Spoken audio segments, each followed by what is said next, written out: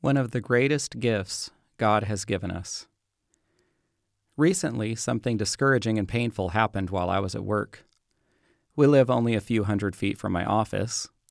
When this incident took place, I stood up from behind my desk and decided to walk home.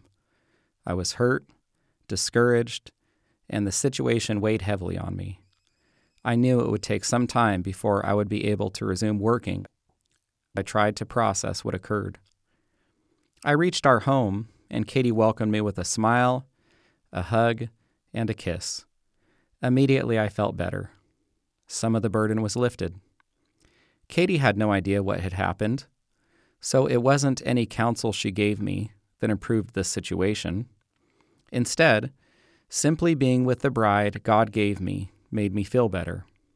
In chapter 5 of this book, you'll read about wives changing not good to very good. Compare Genesis 1:31 to Genesis 2:18. And this was an example in my life. Unfortunately, Katie and I were not able to be together that night. But knowing what happened earlier in the day, she sent me a text saying, "Praying for you to rest well tonight, and trust that none of this is a surprise to our Lord. I believe He is able to do great things through all of this. You will always have me by your side, cheering you on. Love you. Rest well in trusting Him." This is the wonderful wife God has given me. I was blessed by Katie throughout that painful situation. And this is the kind of blessing God, in His perfect wisdom and love, intends for believers to experience through marriage. Aside from salvation and the Scriptures, the greatest gift God has given us as a husband or wife is our spouse. What is required on our part?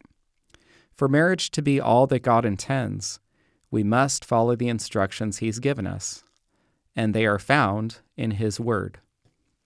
Katie is not a perfect wife, and I am far from a perfect husband. We could fill the following chapters with mistakes we have made and things we would do differently. I will share some examples. But in this situation, Katie followed God's design for marriage, which led her to encourage me as she did. Throughout the book, I will repeatedly reference God's design for marriage because following it pleases Him and leads to the greatest blessing for us. Why your marriage God's way? There are thousands of books on enriching your marriage, so why another one? What makes this one different? Is there any reason you should trust me to write it? First, and of greatest importance, I am not asking you to trust me. Rather, I am inviting you to trust what God says in the Bible. This book is not a collection of my thoughts about marriage. At the church I serve, I set aside a significant amount of time to preach extensively on marriage. Hundreds of hours of studying the Bible were invested in the sermons. I used that material to write this book because God is the author of marriage. He designed the roles and responsibilities for husbands and wives. He knows what couples need so they can experience healthy, joyful, Christ-centered relationships, and He provided the principles in His Word. My desire is to present that guide clearly and biblically in your marriage God's way. Second, I wrote this book because I am passionate about this area of Scripture and life. God designed the family as the primary unit for every aspect of society, including the church. And marriage is the heart of the family. As a marriage disintegrates, the family disintegrates. As families disintegrate, churches disintegrate. As churches disintegrate, society disintegrates. But when marriages are strong, families are strong. When families are strong, churches can be strong because strong churches are made up of strong families.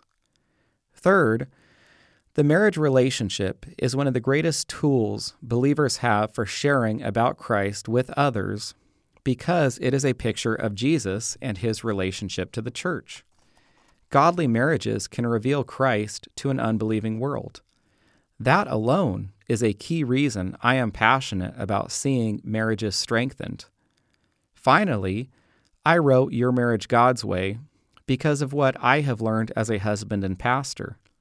As a husband, I have experienced firsthand the blessings that come from obeying God's word and the negative consequences that come with disobedience.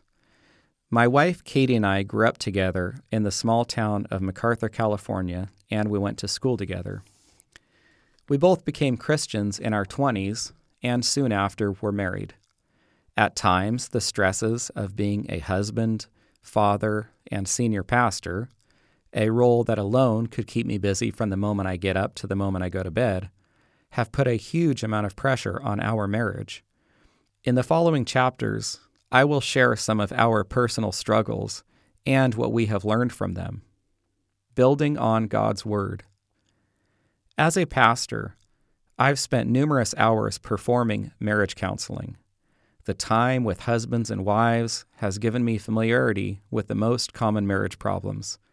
I have seen people struggle and then find the solutions in God's Word, because it has the power to heal and strengthen any relationship.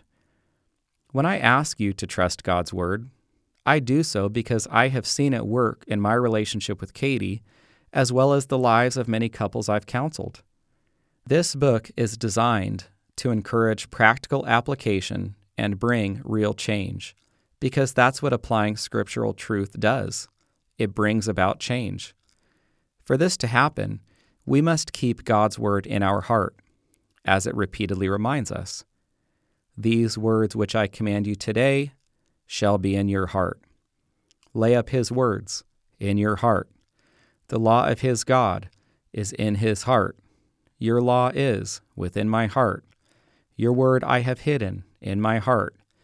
Deuteronomy 6:6, Job 22:22, Psalm 37:31, Psalm 40, verse 8, Psalm 119:11. While this book is not the Word of God, it is a biblical guide filled with verses. I have written an accompanying workbook that is also available, the Your Marriage God's Way workbook, to help you keep God's Word in your heart and apply the teachings within it.